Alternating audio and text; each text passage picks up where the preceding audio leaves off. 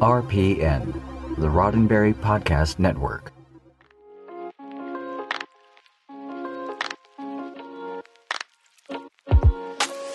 Every Star Trek fan came to Star Trek in their own way.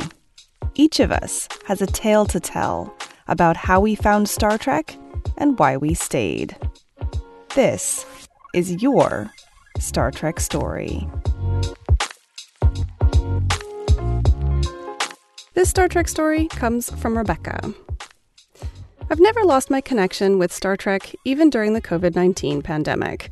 While I appreciate the real-time event ideas on social media, I can't focus on a television show and a social media feed at the same time, so I tend to listen to podcasts or live Trek-related YouTube shows and leave my thoughts and comments on Facebook, Twitter, via email, or on the show's comments field in YouTube. I think it's important to stay connected, even if it involves emailing hosts later or reading a good novel. There are a lot of fan films out there as well.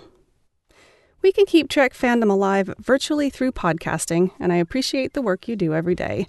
This has been a rough few months in the news cycle, so it is important for me to use Trek to connect me to what matters. Thanks.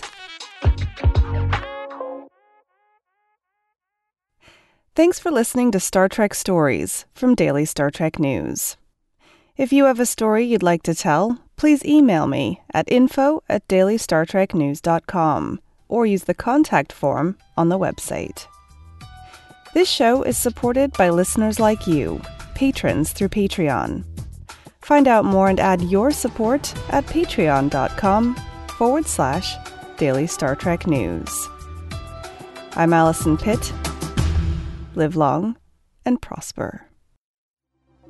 Podcast.roddenberry.com, the Roddenberry Podcast Network.